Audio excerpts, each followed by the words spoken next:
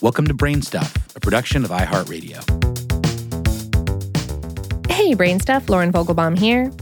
If you travel, or used to, you know how much of an inconvenience it is to have to remember to adjust your watch and the clock on your laptop to reflect the local time at your destination, and then remember to switch it back when you return. Or maybe you've missed an appointment for a telephone conference with somebody in a distant city because you forgot that 9 a.m. in Chicago is 7 a.m. in Los Angeles and 10 a.m. in New York.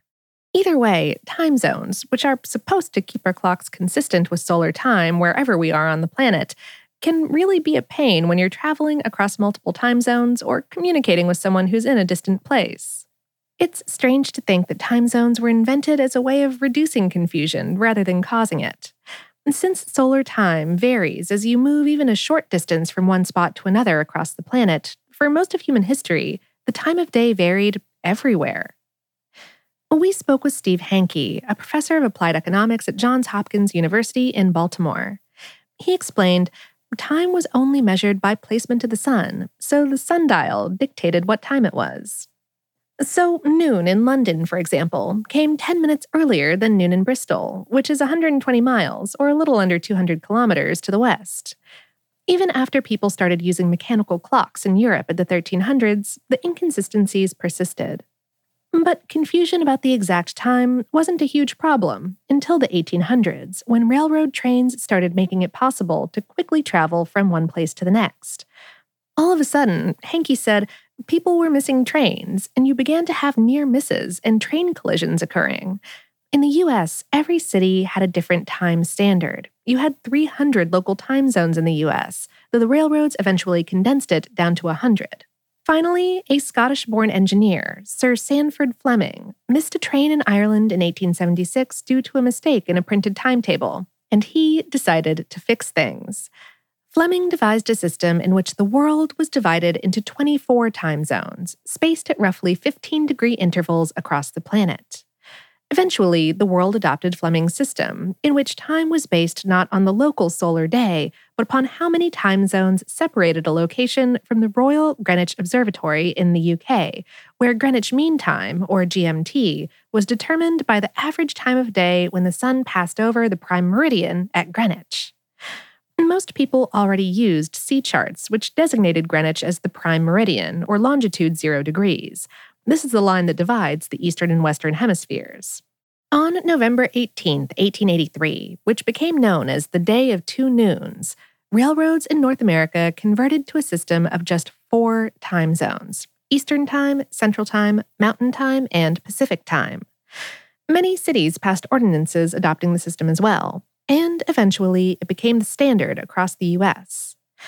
Using GMT as a starting point forestalled any competition between different U.S. cities for the honor of being the prime meridian. But even with fewer time variations, time confusion again arose as a problem in the 20th century. The advent of air travel compressed distances even more, and the rise of the internet and mobile devices enabled instantaneous communication between people all over the planet, and gave us the 24/7 culture in which we're tightly interconnected to events in distant places.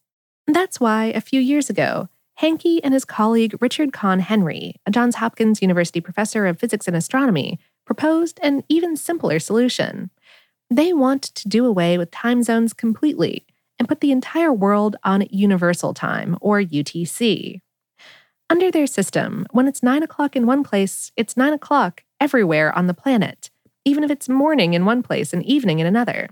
In addition to making it easier to adjust to travel, having one time across the planet would make it easier for people who need to, say, set up conference calls with groups of individuals scattered from Montana to Germany, which Hanke, who's the supervisory board chairman of a Dutch company, sometimes has to do.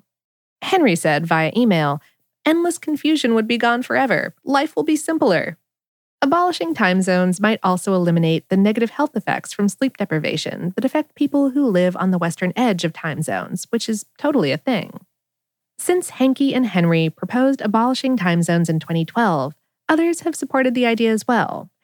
And to a certain extent, a switch to universal time already has taken place. Pilots and air traffic controllers in the U.S., for example, rely on universal time, or Zulu time as they call it. Financial traders, whose dealings sometimes cross borders as well as time zones, stamp transactions in universal time as well, to make sure that the pricing is correct. And the internet essentially runs on universal time. Some might wonder if a switch to universal time would alter the rhythm of people's daily schedules, but Hanke doesn't think so. He said, "People say, oh, if we went to universal time, that would mean we'd be opening businesses when it's dark outside. No, your business would go like it does now with the sun.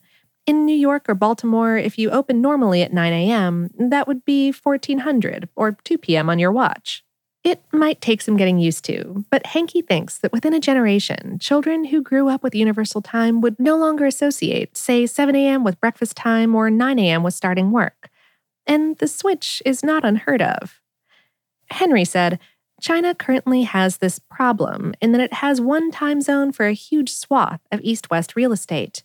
But it's totally cured by having local decisions as to opening-closing times for businesses and so on. That would obviously be essential for a worldwide system.